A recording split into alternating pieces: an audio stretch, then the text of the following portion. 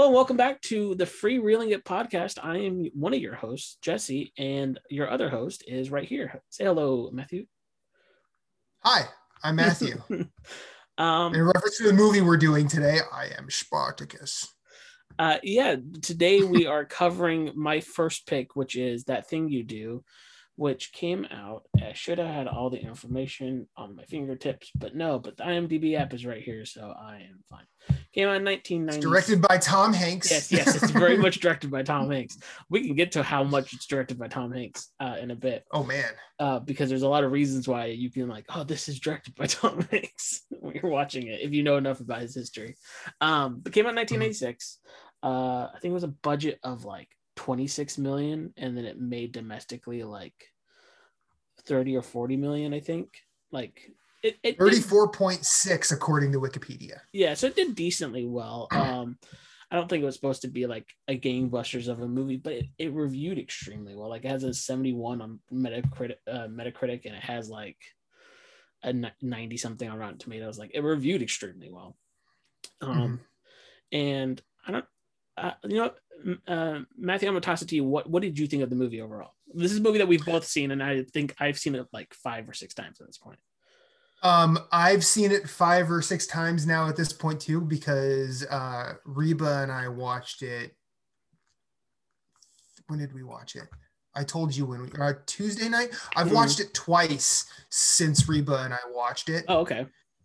I actually watched it once today, mainly because I remember I saw it in theaters, and I remember really liking it then, and I remember.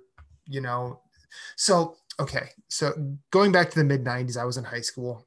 I was also that very snarky, know-it-all when it came to music. So people were always trying to say, "Oh, listen to them doing all these classic songs." I'm like, "No, these are new songs. These are new songs." And I ended up being right because I had to stick the boot in that way because I was a fucking insufferable teenager. But watching this now and sort of looking back, and I'll probably get into just some anecdotes as we go through the episode, but watching it now versus watching it then, it was like, man, I kind of want to be famous. Watching it now, it's like, wow, I've actually had some of these moments. Yeah. and like this, it really hits the notes perfectly. Yeah. And what about you? For me, it's weird because the last time I watched this, I was much younger. It's been a hot minute since I watched it all the way through. I also I have the Blu-ray and I put it in, and it's like, do you want to watch the regular or the extended? And I'm like, have I ever seen the extended edition? But I'm like, you know what? For this, I'm just going to watch the regular. I don't know what the extended has. I'm just going to see the regular and base it off of that. But afterwards, I hit play on the extended just to see how much longer it was, and it's an hour longer. Yeah, there's like an entire arc that's cut out of the movie. Like most of Charlize Theron's scenes, it seems like it's been cut out of the movie, because I was watching some behind the scenes, and most of the extra footage that they showed in the behind the scenes are all of her stuff. Like almost all of it's her stuff. Which also Charlize Theron's in this movie. I didn't know that. Like when I watched, I wasn't conscious of who she was. I was like, who she's in this? What? Aeon Flux is in this? What? Yeah. Which is kind of bonkers because she looked everybody looks so young in this movie. Even Tom Hanks looks extremely young in this movie. I mean, it's 96, so it's been over 20 years. 25 years. Yeah. But also, did you know that Tom Hanks had movies in the 80s where he looked even younger? Yes. Big is also one of my favorite movies. I've seen young Tom Hanks. I like Money Pit, even though no one else does. Oh, Money Pit rules. I love that movie. No, I like, and I enjoyed it. And I'm going to watch the extended eventually. I'm going to take my time and watch it at some point. But I cannot see any of that hour being needed. Because this movie is so perfectly timed and tight. Like it's an hour 48 minutes. Like there's not room for it to really breathe too long. There's enough space to let the characters ruminate. The only thing I wanted more out of, I mean, we can get into the more plot later, but the more thing I wanted more is more of the band being the band. But at the same time, that's not the point of the movie, so that's fine. but I did want more of that because I think I just like biopics that have more band being the band. Right. Well, I also think just to, sorry to, no, you're good. I want to dovetail onto what you were just saying, but like the nature of how the band becomes the band and their little star turn, like what happens, we'll probably go through shortly. But I think that also fits in line with the overall story of numerous bands that have had that happen to them. Yeah, especially at that time. Like this takes place in the late 50s, early 64. 64. Okay, I was like, I know they said it, but I don't remember. So like, it's like, I think it's within months of the Beatles being on Ed Sullivan. And so like it makes sense that this is the story they're like it goes for too, because this is how all those bands try. There's so many. As someone who's a dad that loves that music, and like I watched it with my parents because they were like just out in the living room when I was watching it, and they're like, oh, here's this and this and this from this era and this, and I'm like, oh, okay, cool, this is too much information. It does make sense that this is like the wonders become the one hit wonders, because that's just what happened to a lot of bands at the time. They just they did the press tour, they finally got back to the studio, and they realized, you know what, this is stupid. Like this is just dumb, we shouldn't be here and we shouldn't be doing this. So I think it's a really fun movie. It's weird that this is the one of two movies Tom Hanks has directed, because it's a very competently made movie. There's not a lot of like crazy spectacular camera work. There's one special effects scene that I noticed in this movie, and it's only because it is aged the so green poorly. Screen, the green screen, where they're looking at that crowd. That's exactly And I'm watching the Blu-ray on a 4K TV, so like that that stood out. Like, oh wow, they are not in that stadium. Yeah, it's like there's not people here. There's no people here. And so like other than that, like the movie looks great. The costume design, the set pieces, everything works in this movie.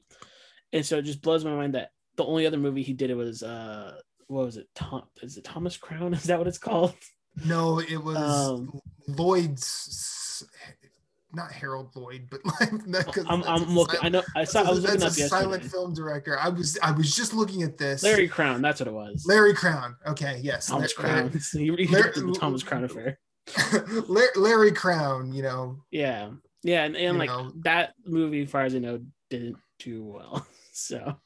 Well, I think. Well, I honestly had not heard of this movie, heard of Larry Crown before looking into this, because I'm like, really? He only directed? Because I think in our last episode you had said he had only directed this, and I'm like, is that true? Yeah. But then I actually realized I'm like I knew he had directed at least something else, and he had directed that. I knew he directed episodes of Band of Brothers and stuff like that.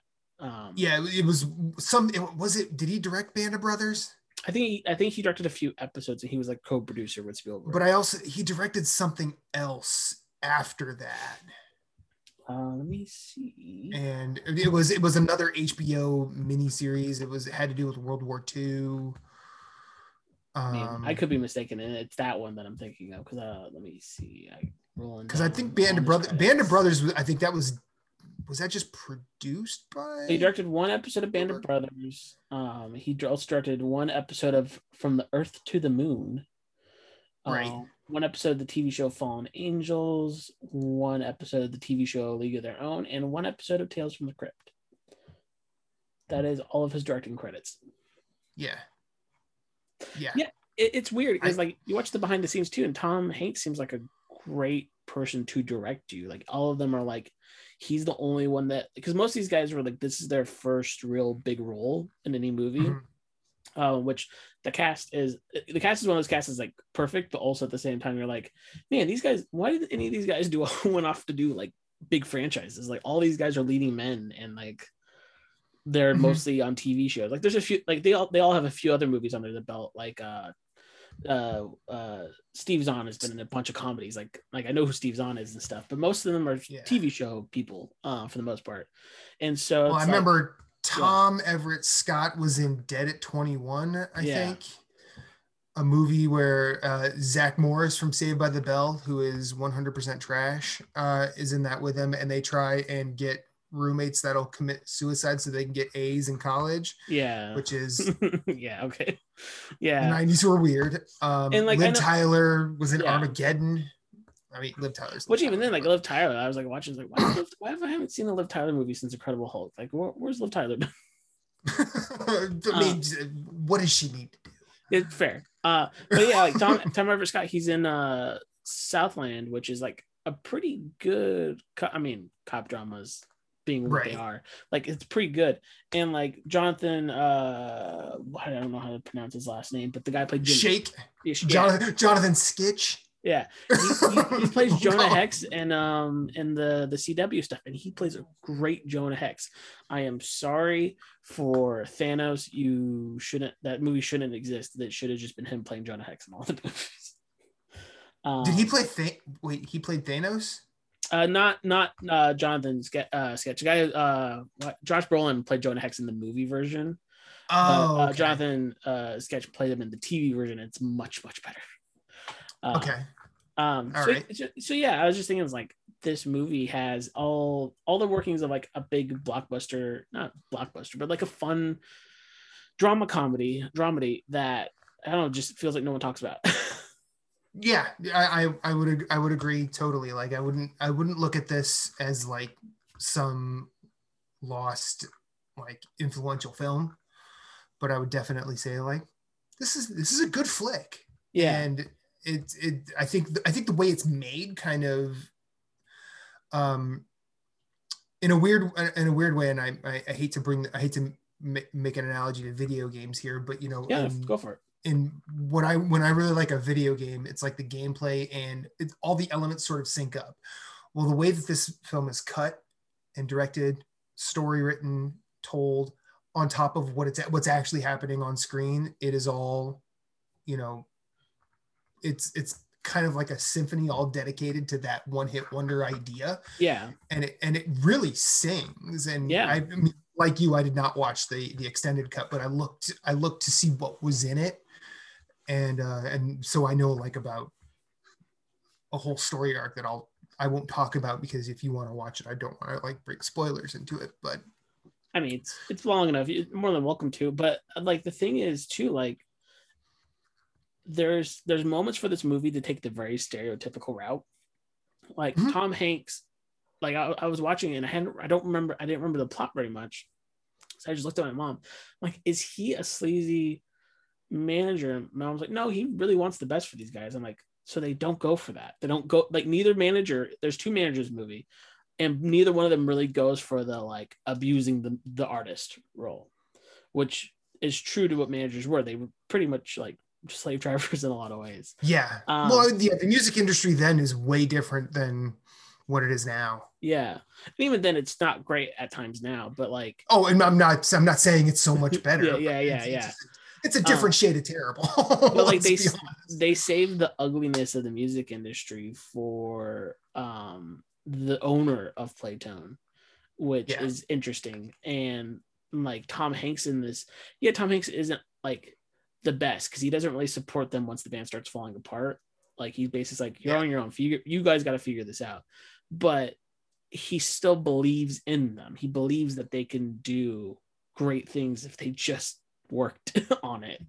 And so and there's key moments too of this movie. I think about the scene where their song, the Wonder song, That Thing You Do, gets played on the radio, and Liv Tyler hears it first, and she starts screaming and running downtown of their small city, and then she runs into the bass player, and he goes, what's happening? She's like, your song's on the radio, and they both start screaming, and now they're running together.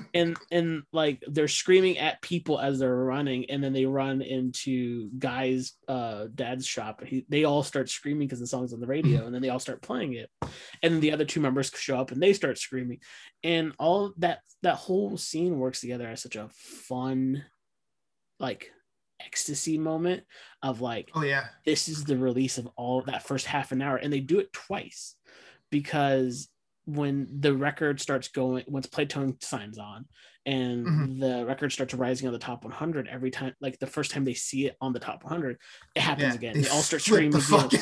And like they get two of those buildups and then releases in the same movie is quite impressive. Well, and then when towards the end, when he says, "Hey, so we have to abandon this ship as quickly as possible because you guys now have the fastest chart. You have the fastest rising chart single in the history of Playtone." Yeah, it happens again in that room. It's funny because this time they're not screaming, but everybody else is screaming. They're just trying to get out of there, which is so well. And then I also like, and I'm glad you brought up the moment where they heard the song on the radio, because that was like watching it Tuesday night with Reba. I actually teared up a little bit because I remember when I first moved to Philly, and I fell in with a crew that wanted to make films. So we got into this thing called the 48-hour film project, where you spend a weekend making a movie, and the payoff was you got to see your movie in a theater. Yeah. And our movie, I will never ever say it was good. Because it was terrible. Yeah. Sorry, Jason, if you listen to this, you know what I'm talking about. But when I saw the thing that we made on a big old theater screen, I was like, oh, I want more of this, please. Yeah.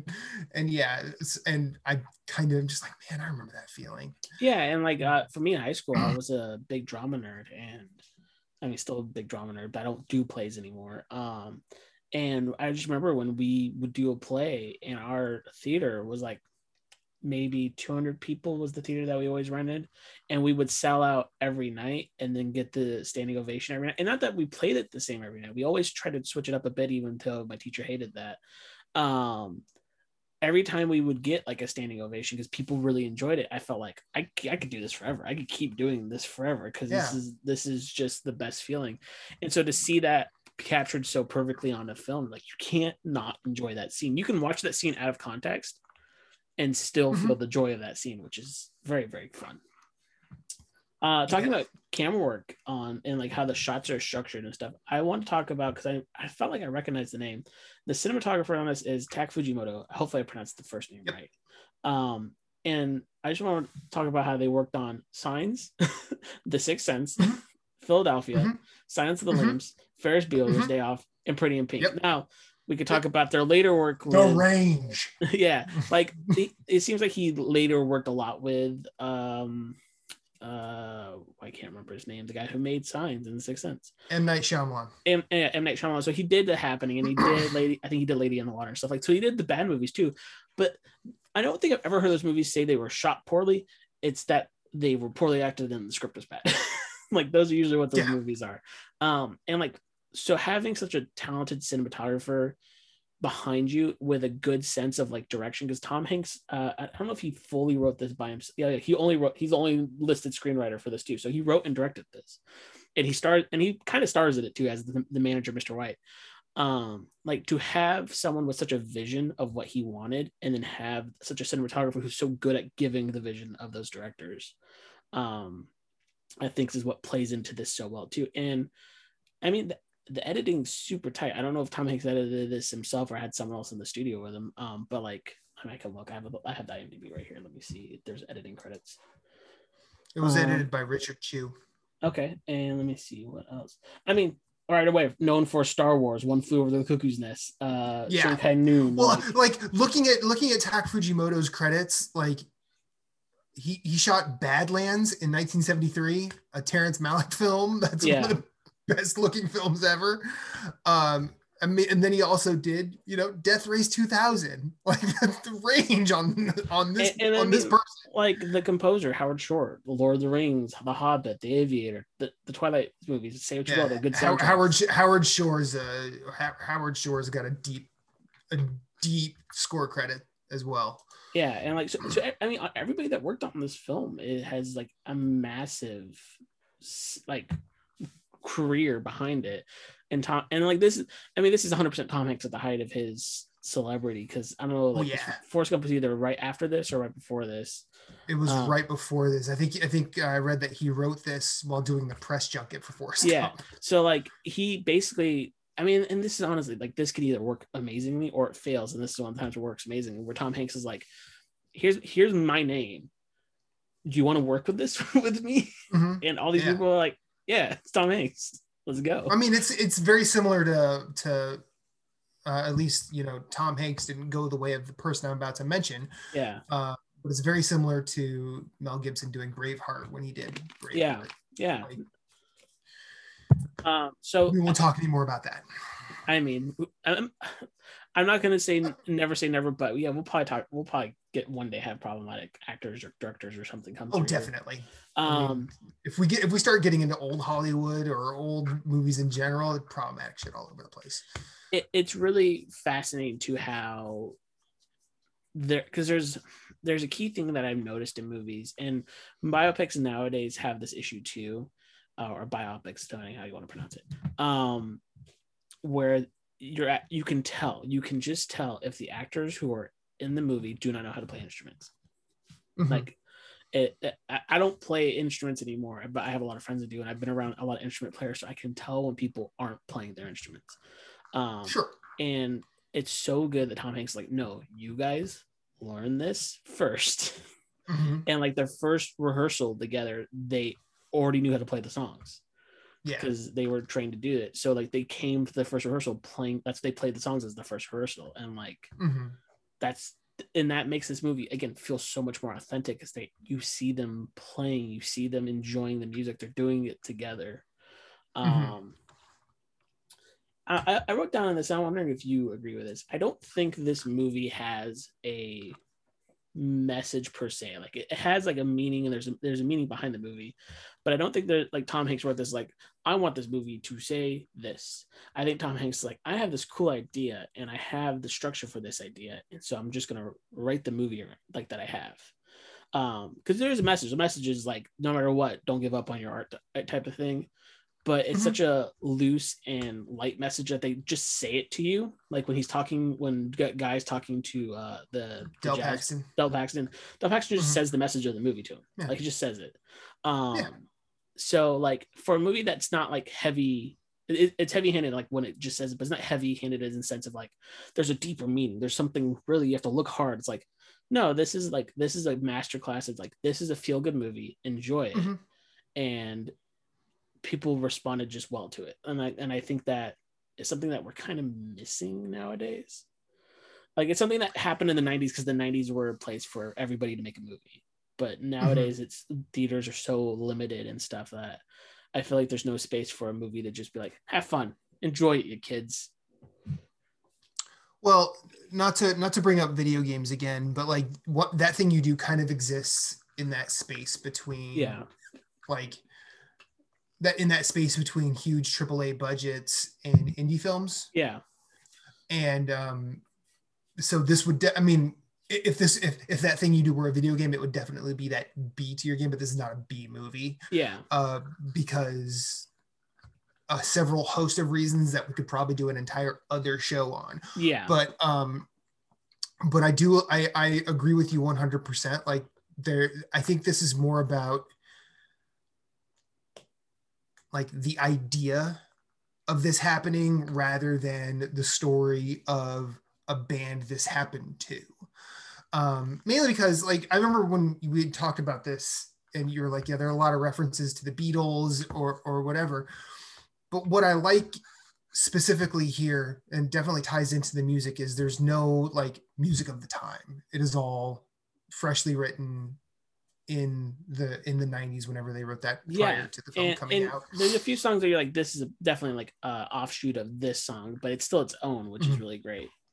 Right. And I was actually thinking about as after watching it on Tuesday night, and then subsequent watches have kind of taken this away from me. But I was actually thinking about the band, like you had mentioned that it was like a one-hit wonder, but like also the Beatles. But I was thinking about the band Question Mark and the Mysterians, who did 96 Tears, which is like a pretty timeless classic song from this period. I think it might be a little bit later. But that band is characterized by their weird frontman who decided to go by the name Question Mark and wear sunglasses.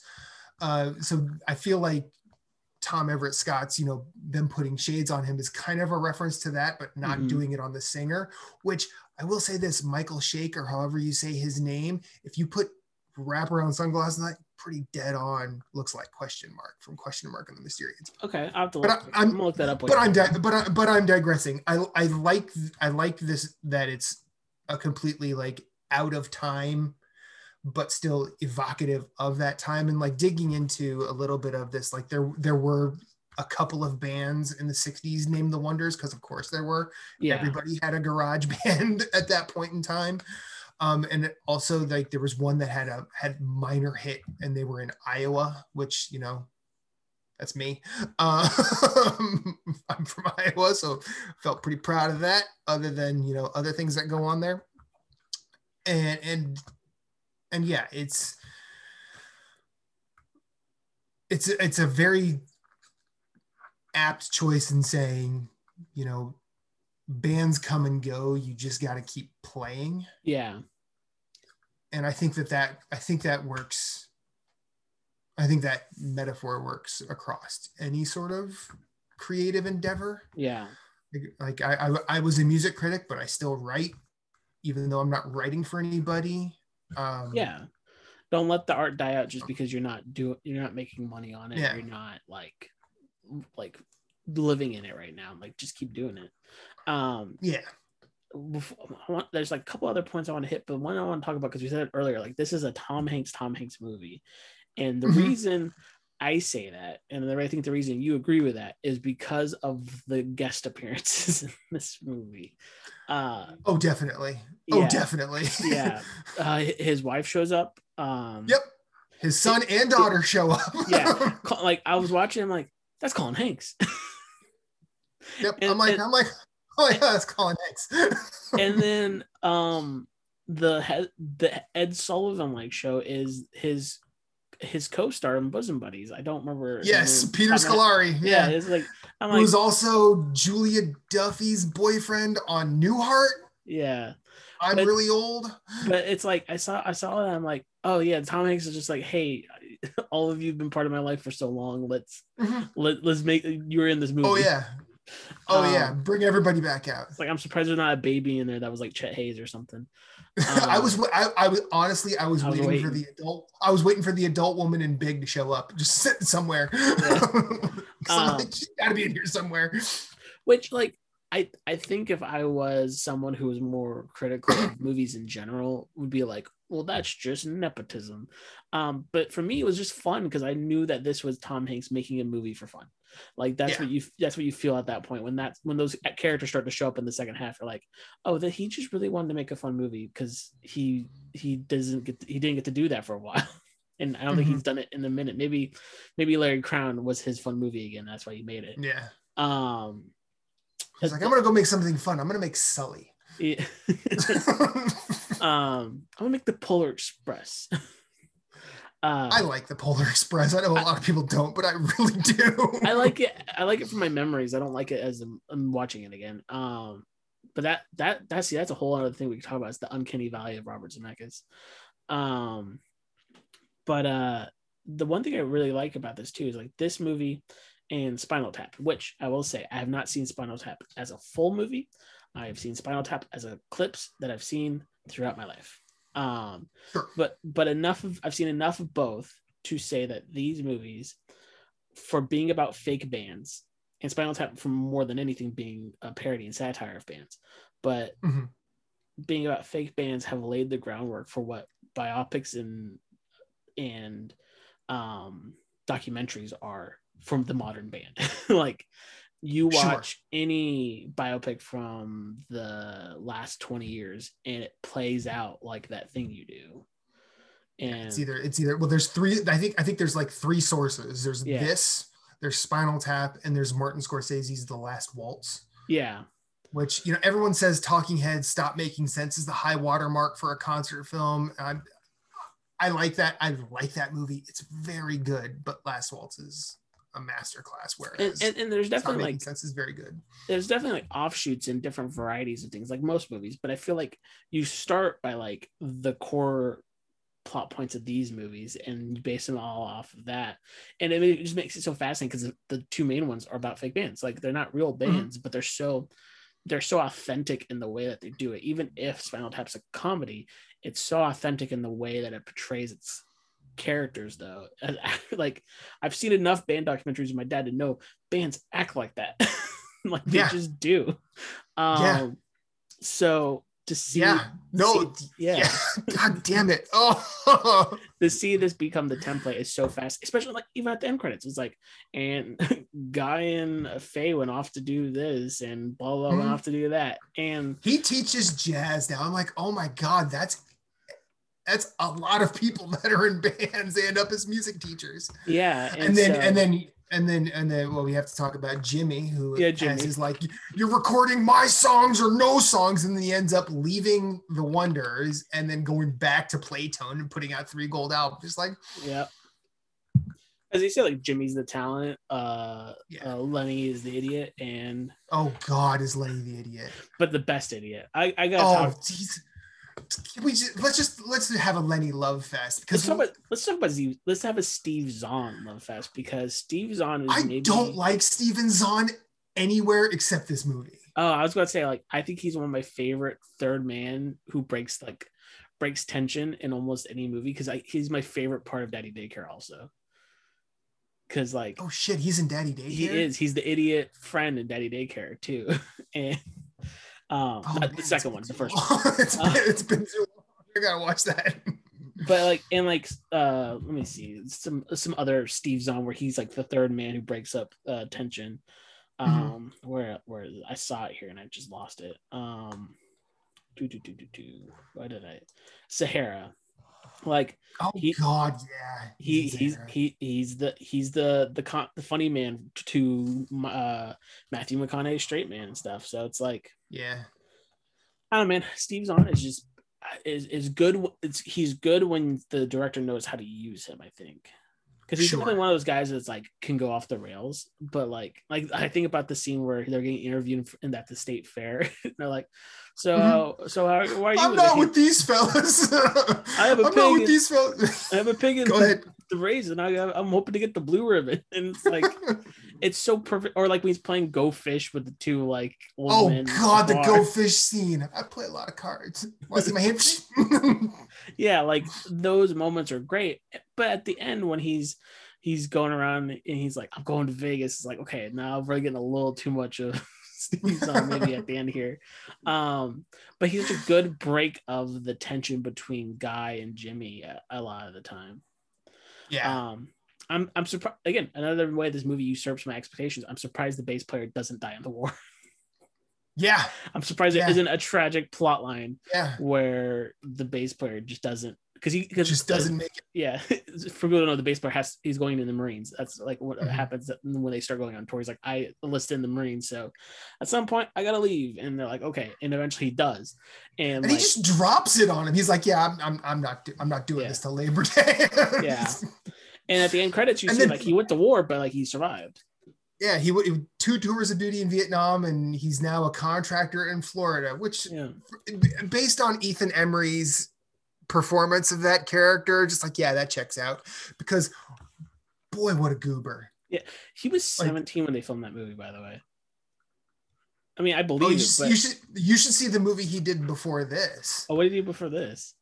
Dutch. Oh, interesting. With Ed O'Neill. Okay, I'll have to look at that. Or Al Bundy, and it's a Thanksgiving movie, and interesting. I don't know how well it holds up, but he's like, hearing him in interviews afterwards, he's so much not that character too, which is so fascinating, because like they talked about how the first rehearsal was on Halloween. He's like, I was like, it's Halloween. I don't care if it's a rehearsal, it's Halloween. So he came in drag, and everybody's like, who is this man? Another fascinating thing from the behind the scenes stuff, just last like tidbit from that, they did a tour in Japan, and it was just the band and Tom Hanks, and Tom Hanks was like, why don't you tour Japan as the band? And so it was always Tom Hanks and the Wonders. It was never Tom Hanks and the actors. It was the Right. Wonders, and they're always in costume and they're always singing the songs and playing the music for Japan. That's so fascinating to me. I don't know why that seems like it. I don't know why that seems like it shouldn't work. Yeah. But for some reason, I know that it automatically 100% works. And almost anytime they have a reunion, it's a reunion of the Wonders, not the actors. Like, yeah, they pretend to be their characters when they do reunions. Yeah. So it's so fascinating. I love how they keep that character. There's a backstory where all 4 members of the band actually hate each other, like as people, but like as characters. Hey, I've got a pig in competition at the livestock pavilion, and I'm going to win that blue ribbon. Take us there, Sketch. How did we get here? Sorry, I'm just quoting Steven Son. the fact that Playtone, they made Playtone a record label to put out the soundtrack. Mm-hmm. Like stuff like that. Just the small stuff is just so much fun of this movie. I don't know. Do you have any final thoughts though about the movie or anything around it? Well, I really want to dig into Lenny for a bit. Yeah. Because this guy, he makes not a great first impression because, you know, when you see them in that coffee shop / diner at the beginning of the movie, he's like, he knows that Guy Patterson works at his father's appliance store. And he's like, oh, my dad needs one of these. And Guy Patterson's like, well, tell him to come by the store. He's like, oh, but he already talked to a salesman at this other guy. And he's just trying to troll him. And then they're referring to him as Erie PA's lone beatnik or whatever, because he's the jazz weirdo that stays up and practices drumming in his dad's appliance store, which, you know, man after my own heart, except I would just be in headphones listening to whatever I had available.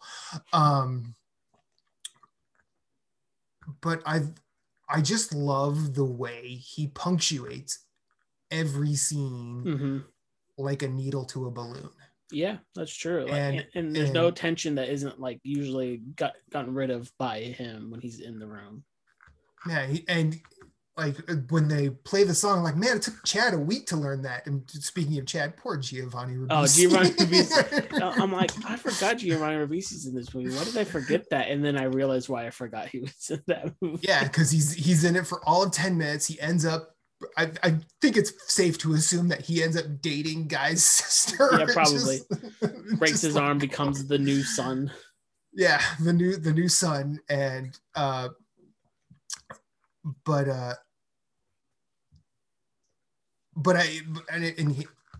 to Steven Zahn.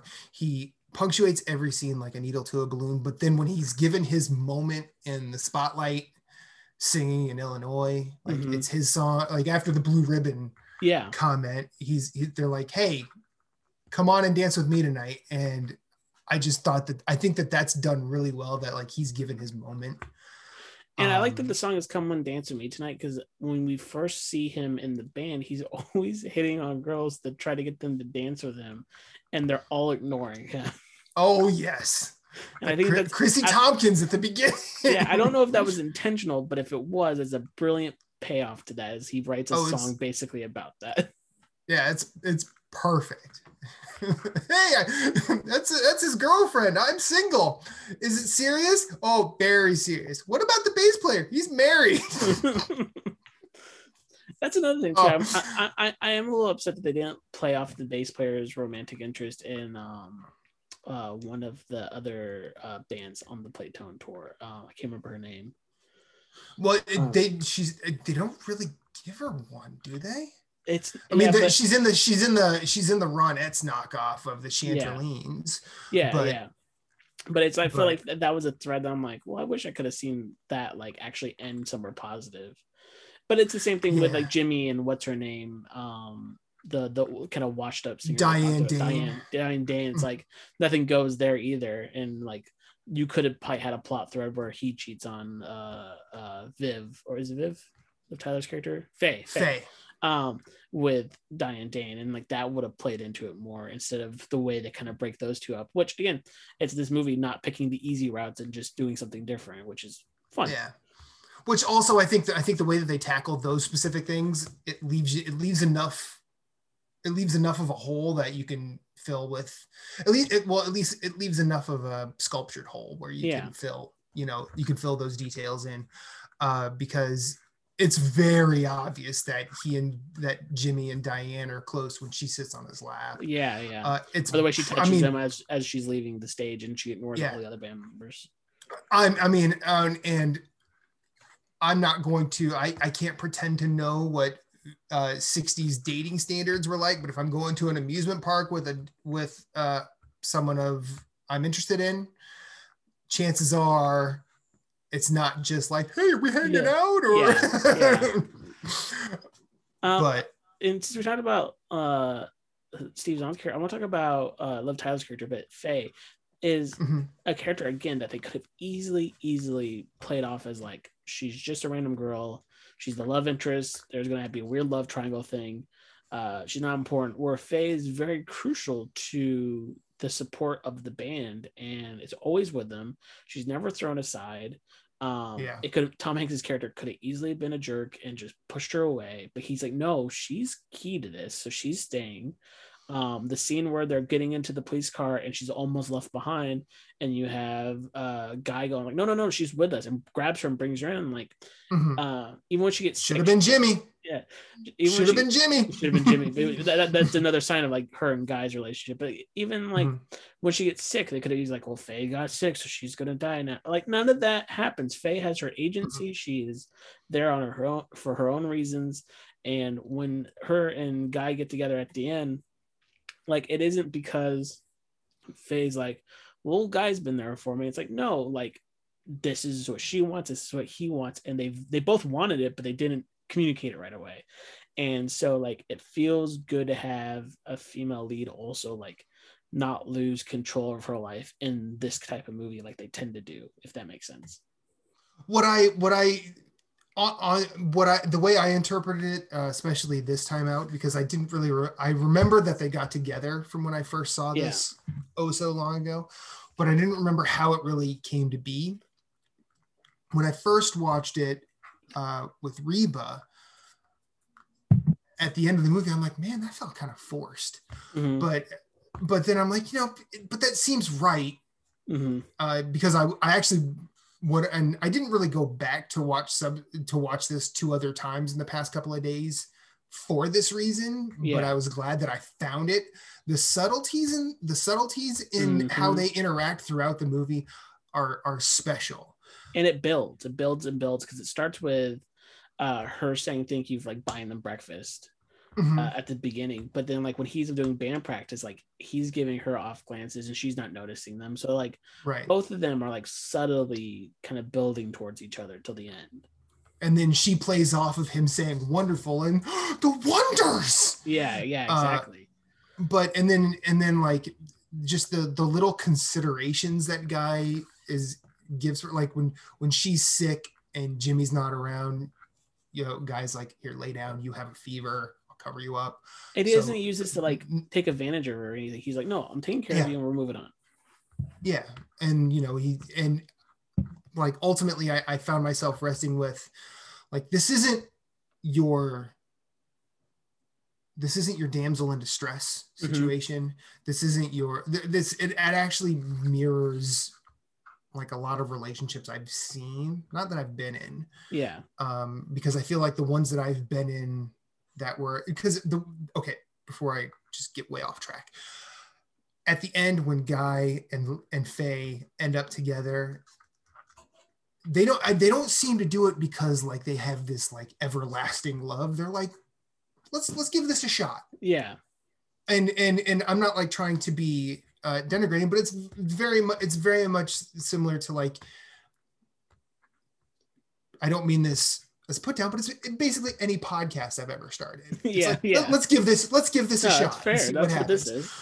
But and the fact that it works and that it stays is beautiful. And the times where I've been in a relationship where I'm like, yeah, let's just give this a shot, it's usually like, I'll give this a shot because I have nothing else. Whereas these two are giving this a shot because they have the rapport. So basically, she just doesn't friend zone Guy. That's what's happened. but not even that. It's like you see at the beginning, like Guy's interest with Charlize Theron's character, who's his girlfriend at the beginning, like shifts because she's disinterested in anything he cares about, and he's disinterested in anything she cares about. But Faye's character is very much into like, I want to support passions, and Guy's character is this, I was like, I like that you support my passions, but also I care that you're good too. And so when Jimmy breaks up with her, it's because Jimmy's like, my passions override anything about you, where Guy's like, it's a cycle that feeds on each other, because there's no other point in the movie where Guy's looking at another girl. Like, even though there's a scene with him talking to Tom Hanks' wife, I do not remember her name off the top of my head. Rita Wilson. And Rita Wilson's trying to flirt with Guy and like take him home and stuff. He's just not interested. Because Del Paxton walked in the room, also Del Paxton's all of a sudden. But even before you knew Del Paxton was there, he's thinking about jazz, he's thinking about music. But when anytime Faye's around, he's not thinking about that. He's thinking about Faye. Like, Faye's there. And with Jimmy, we see Jimmy stray so fast from Faye. As soon as he has time, he's just gone. I mean, he's like Bagel if I let go of the leash. But Guy only strays when music's involved. But the thing is, Faye's right there with him when music's involved. So I think that's why their relationship that subtly works very well near the end. Yeah, and that scene they have towards right before they decide they're going to get together. Talking at the coffee bar, where she's like, if you better come back to Erie and see me, and he's like, well, listen to records, and she's like, I love that. It's like, she's like, so it's beautiful. I think it's safe to say that we recommend this movie if you have not watched it, and if you haven't watched it in a while, I think it's a good rewatch. I think it's a good time and like a good feeling movie if you need that right now. Holds up. So do you have anything else you want to talk about the movie before we move on to our next movie might be, and kind of what we've been watching? So I was actually listening to Wednesday. I was listening to the soundtrack to this movie to try and sort of place, like, because in the way my brain works, I sort of like finding reference points. Like if I listen to a hip hop song, I want to try and think of what the sample is. I want to try and find that. What I was trying to do with a lot of the songs here is trying to see who they're cribbing most. And I feel like there's only the songs that are most referential to specific artists of the times are the ones least used. They're the ones that are not the wonders. It feels like. Well, I mean, no, well, it's not even that, because like you could anybody could sit in my chair or your chair and say, yeah, they're just doing Beatles songs, aren't they? Yeah. When really, like, if you examine the time, like there's some Kinks in there. There's some Small Faces. There's a lot of what encapsulated rock of the 60s there. I don't remember the Chanterlines. I don't remember the jazz singer who was leading the tour for Freddie Fredrickson. His song is just a parody of Secret Agent Man. Like, that's just what it is. It's either that, or it could be, because it's called Theme from Mr. Downtown, which I'm sorry, all cops are bastards. It could be Theme from New York, New York. Like, that's a nod there. I mean, he definitely looks like a Dion and the Belmonts knockoff. Like, there's so many, and then like Diane Dane could be Petula Clark, it could be Dusty Springfield, it could be Leslie Gore, anything. And like the Chanterlines are not, like, the easy one is the Supremes. I think they're more the Ronettes than the Supremes. But you could pull anyone in there. It's a good melding pot of all of it, rather than just one specific thing. And I think that's why it works so well. And with the Wonders themselves is like, every time they play that thing you do, because they play it about 5 times, I think 5 or 6 times. And they play it differently every time. That's what I say. They play it differently every time. They add something, they subtract something. The first time they play, it's a ballad. The second time is where Guy speeds it up and becomes a pop song. Like the fourth time, or the third or fourth time they play it, they add in the Beatles screams from like early Beatles. Like it's Beatlemania. But by the time they're playing it at the end, it's very kind of like like restrained and like very formulaic because they've played it so much. Mhm. So it really is, they are the ones that are the most amalgamous of everything at the time. They're the Monkees, Yeah. they're the Beatles, they're the Beach Boys, they're everything. I mean, Mhm. they do a movie where they are the Beach Boys, basically. Yeah. Well, I think they're every, like, I think you could probably, and I've not really tried to do this, but I'm pretty sure you could go to any one hit wonder band and find out that they've been in a movie somewhere. Yeah, exactly. Yeah. Like in that same scenario where they are Captain Geach and the Shrimp Shack Shooters. And honestly, I feel like this is Tom Hanks' message of like saying, hey, Ringo's important. Oh, for like, sure. Because like for sure. Guy is such an important part of the whole thing, and he plays the like he's not, he's good, he's very good, but when he's playing with the Wonders, he's not showing off. He's never really showing off. He's just keeping the tempo and and he's setting the tempo. And so I feel like this was like Tom Hanks saying Ringo's important too in a lot of ways. And you know, as someone, and you know, oddly enough, I was listening to Revolver by the Beatles earlier today, and I was like, man, Ringo's a fucking good drummer. No one gives him credit. Like, and one thing, and I was actually thinking about something. I don't remember if it was a documentary I saw or something I read about John Lennon's first album. Mm-hmm. Not the one he did with Yoko called Two Versions, but the one it was, I think it's just called Plastic Ono Band. Yeah. And like he talked about, I don't remember if he did every drum track on that album or just most of them, but he was like, John kept coming to me because I never did the same fill twice. Yeah. And I never, if we were doing one take, he was getting one fill. He would basically do takes until he got the fill he wanted. Yeah. And you know, Ringo was a good drummer. Not the best singer, we can say that, yeah, but you know, I liked Octopus's Garden. Yeah, but Yellow Submarine's all right. I think he's a better writer with the Beatles than he is by himself. 100%. Well, because he had three great songwriters going, no. Yeah. Stop the drugs for a minute and do your grammar, sir. Or a bit more maybe.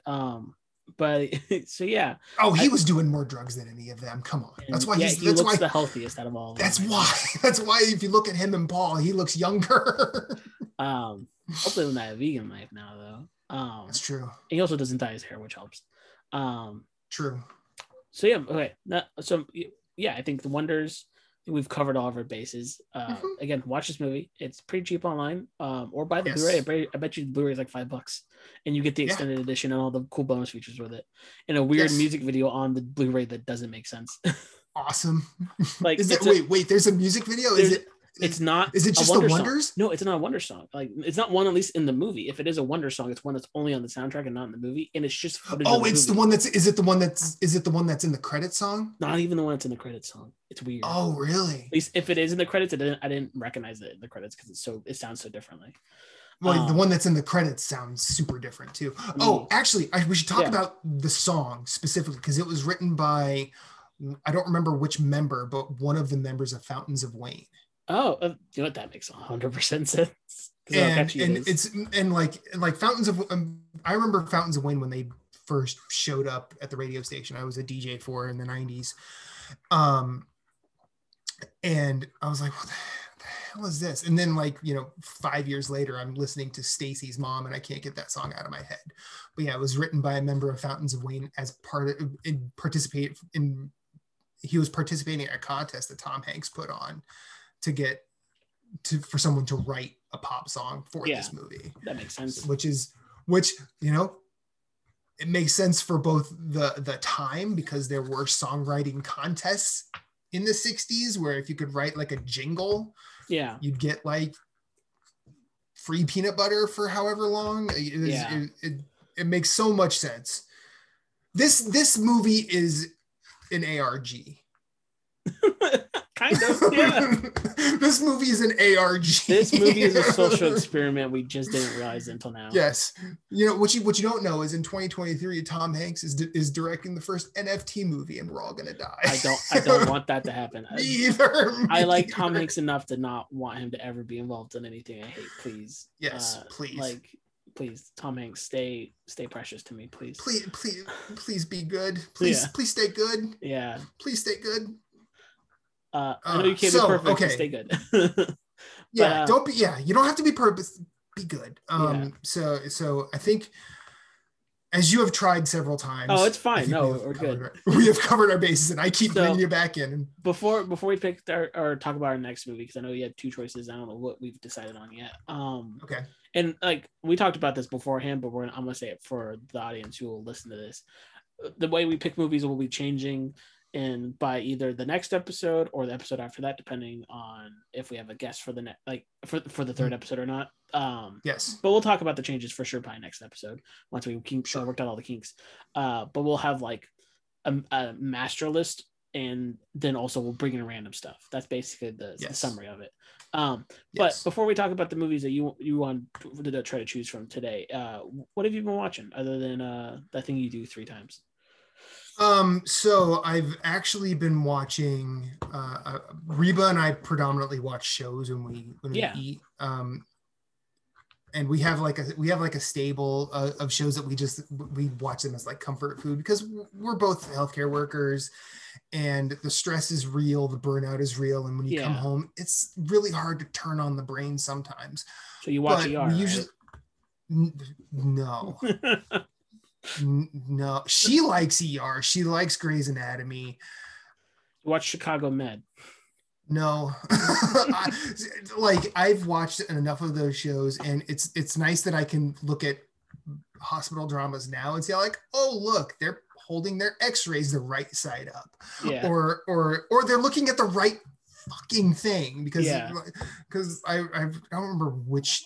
I think it was a cop drama. They're like, oh yeah, this kid broke his arm, and they're showing, a tib fib, which is your shin. Yeah, like that's not an arm. Do better. That's not even an arm. I'm not even sure that's human at that point.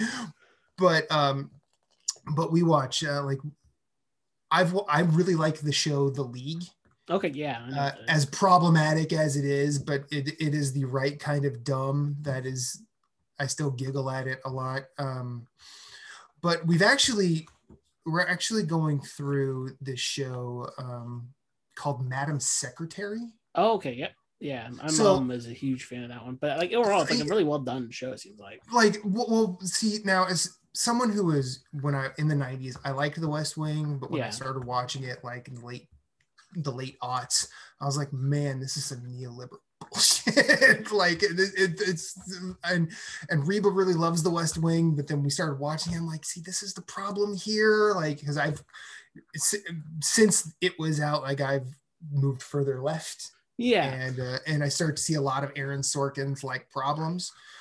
I'm not going to say he's bad at what he does, because I can disagree with it. Yeah. But Madam Secretary is something I genuinely like, not because, and I actually don't think about the politics of it, because I think if I did, it would be a real problem. But what I like is I see Tia Leone, the older brother from Wings, and their kids. Yeah. I'm never going to learn that man's name, because he will always be the older brother from Wings to me. Yeah. But that's all I think that family dynamic is actually wonderfully executed. I think the way that the older brother from Wings and Tia Leone play off each other in terms of dealing with specific children, like they know that he's good with the oldest daughter, she's good with the middle daughter, and they're kind of both at odds with their son, but it's never just like he's just a shitty teenager despite being a shitty teenager. Yeah. They're just all trying to figure it out, and they're all trying to work through it together. Sure, there's some privilege in all of it. I get that, but I think they work around that really well. I like the office staff, particularly which I just learned this woman's name, Bebe Neuwirth. Okay. I will, because I grew up in the age of Cheers. She is always Lilith from Cheers to me, or Lilith from the couple of cameos she made in the Frasier show. But she's wonderful. Her entire staff is flawlessly done, and her lawyer Mike B, this James Spader looking asshole, is wonderful as well. Like, it's a really good cast, and I think for the 5 or 6 seasons that show went, it's really good. And I've also started successfully getting her to watch the original Mobile Suit Gundam, because that's who I am as a person. That's the 86, right? 1979. Oh, 97.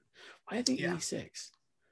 I've been watching it too on and off. I don't know why I thought that. I think the compilation movies came to America about that time. Gotcha. But I've had her. This is our second bite at this cherry, and she's gotten through 5 episodes, and she's starting to hum the opening and closing songs. And I feel like I'm in referencing Urkel, I'm wearing her down. So it's only a matter of time before I get her to watch Zeta, Double Zeta. Tell me you guys get the G Fighter Gundam, because that's one of my favorites. I've not seen G Gundam. So. See, G Gundam. This is why G Gundam is good, because it's Gundam. If Gundam was a Rocky movie, that's basically the pitch. Go on. We're not gonna get too deep in this, but it's basically the most not Gundam show, because the premise of it is Gundams are used to do fighting arenas, and so they basically are having boxing matches on planets. And it's just about one Gundam, like one lone Gundam, trying to raise up to the ranks to find the guy who killed his master, and stop this military. Cool. But it's all one-on-one combats. It's not mass space war. It's these one-on-one arena fights, and he has special moves. Well, I'm actually excited to test your little theory of it not being the most not Gundam, because Gundam X. Like I've seen that one. So I've been a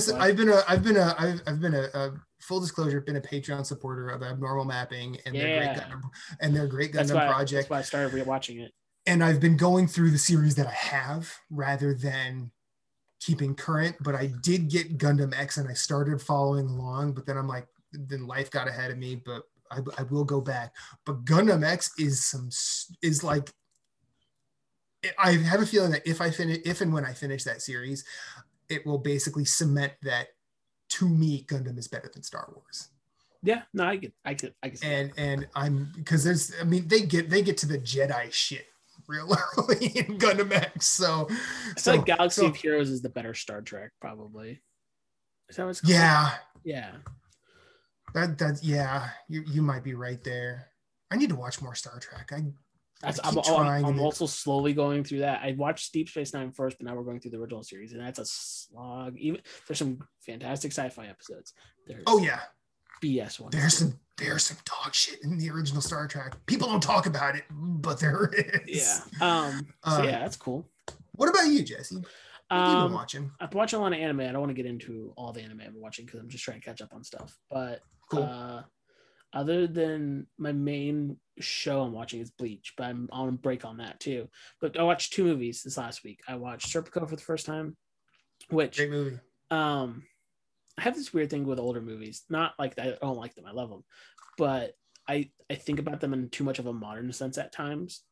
Mm-hmm. And Serpico is one of those ones that probably got hit the hardest with that, because its plotting feels messy, but also at the same time it's one of those movies that set the standard for these type of movies. So it's messy plot, it just means that these movies refined it to a T that Serpico couldn't do at the time. And it might be just because of like how movies were made in that era. It's just like you're on such a crunch of time, like you don't have 2 years to develop and plan and make it. It's like, no, we got 3 months, let's do it. Let's get this done. Well, I think also like at the time, I forget who did Lumet direct that movie? Sidney Lumet. He's also one of those directors that he fires them one after another. Yeah. So like he was never one to do like, big grand productions, at least to my knowledge. If there is one out there, don't at me. I just haven't seen it yet. But Lumet, he usually does pretty tight ones. But yeah, I would agree with you totally. Like if I were to watch that today, I'd be like, man, this is slow. Yeah, it's compelling. It just takes a minute to get there. And I think it opens up with the big turning point of the movie, Serpico getting shot. Spoilers. It's the first minute of the movie. But I feel like nowadays that feels more like a hindrance than a help. Or back in when it came out, like in in 73, like I feel like that's a good hook now for then. But like now it's just like, okay, but like it's gonna be forever until we get used, and that, like I just want to know what happens now. And maybe that's just my brain, the way my brain's structured for these movies. I'm not a huge fan of movies that open up with like the ending and then we have to get there. I'm fine with the medias res. Like I love Memento, and that's a medias res and everything. And then you have that weird piece together. Medias res isn't the problem. It's just starting at the end and then going all the way back and working forward feels exhausting to me nowadays. Maybe it's just because of how life is. Yeah. Well, I mean, like you mentioning Memento, like Memento is one of those things that the gimmick is happening in front of you. And when you figure it out midway, you're also trying to figure out, your mind does the whole, it's been playing one way, but you have to put it together in reverse. Or into a better extent, like Tenet now, like the... Tenet, which I still need to see, but I've heard it as that. But like, like you said it correctly, 73, that's probably a new thing. I mean, it's just like, in their mid 60s when Jean-Luc Godard did jump cuts, no one had seen that before and everyone's like, what's happening? But it could be too, like Serpico at the time, like I was telling my dad because we were watching it together, he's like, this came out like almost like a couple years after it happened. Like it didn't come out like decades after it happened. It came out like within the 5 years after the Serpico thing actually happened. So like it was very quick turnaround on real life events to this. And so I've heard so much about the actual man and in the movie that like going into, I'm like, oh, this is going to be spectacular, like tour de force. So it's like there, I think there's like a handful of scenes near the end where Pacino's like going like crazy and so good, but like early on Pacino doesn't have a lot to work with. And so it's very fascinating to see like this being one of his classics. Is like I like him more in other movies. So sure. But then I also watched the Demon Slayer movie, which is another anime movie, and it's weird. It was the first time I've been in theaters in a year and a half. About a year. Because last time I was in the movies was March of last year. And totally safe. Everybody was distanced. There was like 2 other people in the movie theater, so it wasn't that many. Anyways, cool. And it felt good to be back in the theaters. But not only that, like it's weird that Ufotable as an anime studio like does really good work anime wise, and they're doing the new cutscenes for the new Tales game, but they have a cinematography and animation that is movie level, like not Ghibli like cinematography. I'm talking like Michael Bay, like bombastic. That works so well on the big screen because they have done a really good job of doing 3D environments to look so realistic that they can swoosh the camera around in action scenes and really get those angles on characters that you don't see in most animes. So seeing that kind of animation on a big screen felt like I was watching the summer blockbuster. So that was a good time. Don't know if like I would say go to the theaters to see it. If once, first off, if you haven't watched the anime, like you can still watch it, but it is a continuation of that story. Like it is important to that story. So there's background information you probably want to know going in, but I think it works if for a theater. Like it's really surprising to see it work so well. That's all I got. Oh, cool. So well then, Matthew, it is your turn to present a movie. Okay, so I have a weird problem in my life that I will talk about something and then immediately move on to something else really, really fast. I know last episode, I had talked about Panther Panjali, which is the first film in the Apu trilogy by Satyajit Ray. And then a couple days ago, I said, hey, why not do Rules of the Game? But then today before showtime, I was like, you know what? I'm going to pull another one. And I brought a movie that I haven't seen, but I have an interesting story about this movie, even though I haven't seen it. But it's The Phantom from 1996. It's a comic book movie that I don't really remember the reception for. But my mother used to work for a company called Ingram Entertainment, where she would get promo copies of movies, and she would bring home at least 3 a day. Like in a week, we would get upwards of 30 new VHSs just throughout the week because they just handed this stuff out. Well, with this particular movie, she brought home a promo pack that should have gone to like that probably would have gone to like a Blockbuster or or even a movie theater to some degree, but it had the VHS, it had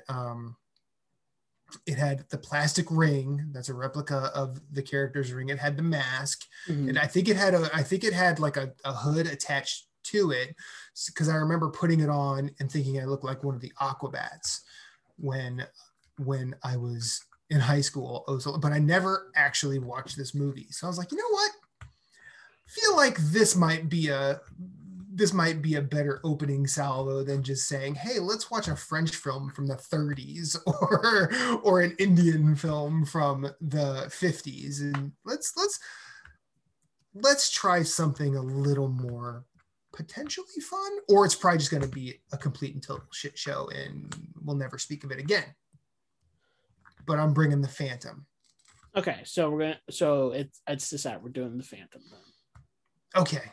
Well, I was gonna say, is that what we're deciding on right now? Or? I mean, if you want to talk about it, let's talk about it. I honestly, that's the thing, is like, other than I know I've seen the Phantom, but I was very young and it was probably on TV, so I don't remember it. I have no real buy-in to any of the three. Okay. Other than I like just exploring different genres, and I also like Superman movies, good or bad. Like, I will say I enjoyed watching the train wreck that is The Spirit. Like, it's fine. So The Spirit, which one is that? Is that like the Sin City knockoff? That it's or it was like the trailer was like a Sin City knockoff. I mean, the movie is basically Sin City spinoff, but like, okay, it was directed by Frank Miller, produced by Robert Rodriguez. Oh geez. Yeah, starring so many people, like Eva Green's in it, I believe, Jessica Alba's in it, Samuel L. Jackson's the bad guy, where at some point he wears Nazi regalia. Like, The Spirit, let me see here. So yeah, The Spirit has a 30 on Metacritic.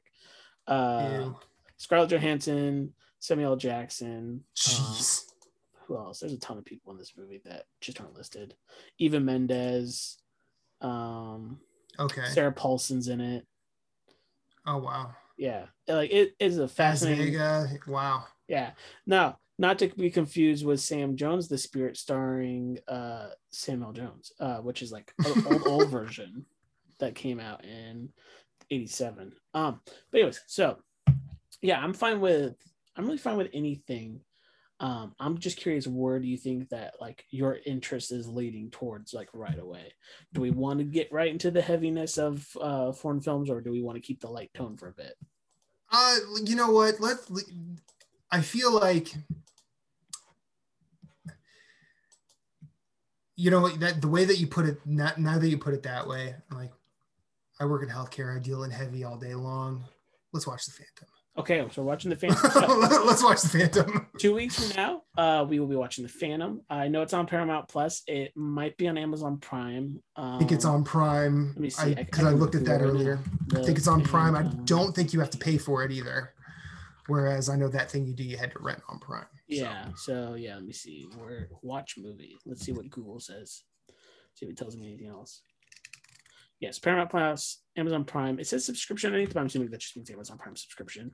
Yeah. Or if you want to buy it, you can buy it for $1 on iTunes or $3 on YouTube. So there you go. There you go.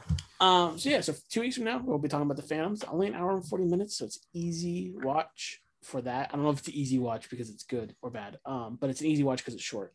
Yes. And then we'll have a new system for movies, and we might have a guest scheduled for the third week, so that person will bring their own movie if they do, and that's what we'll be watching. Yes. But yeah, thank you guys for watching. You can find us on Twitter if you want to talk. Like, we'll have, when this episode comes out, we'll probably have a post saying, hey, what'd you think of the movie if you watched it?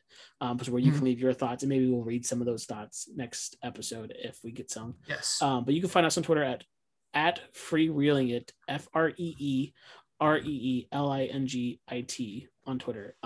Or you can email us at freereelingit. I believe, isn't it just freereelingit@gmail.com? Or did I add freereelingit@gmail.com. Yeah. And the theme song, I'll let you take that, Matthew. Who did our theme song? So the theme song is done by a really good friend of mine. His name is Jason Herrick. He can be found at Deadeye Productions on Instagram. He's just recently got back into the making music game, and he sent me, at the time he sent me this, it was the second track that he sent me, and I really liked it. And I actually said to myself, I'm like, oh, I bet you this could work as a theme song for a podcast. And I forwarded it to Jesse, and he's like, I like this. And so now it's a theme song for our podcast. And I couldn't be happier. I also want to mention that Jason was part of a duo called the Hope Street Steppers. They did one of my favorite reggae albums ever in 2013. I believe it's just called the Hope Street Steppers. I am bad at memory, but they have plenty of great just instrumental dub tracks. They also dip into some Latin flavor, a little bit of everything. They even get some straight up rocksteady and ska on there. It's really good. Check it out. It's on Spotify. Hope Street Steppers, at Deadeye Productions on Instagram. That's where you can find him. All right, cool. And thank you guys for listening. I hope you enjoy a movie this week. See you next time. Finish that popcorn.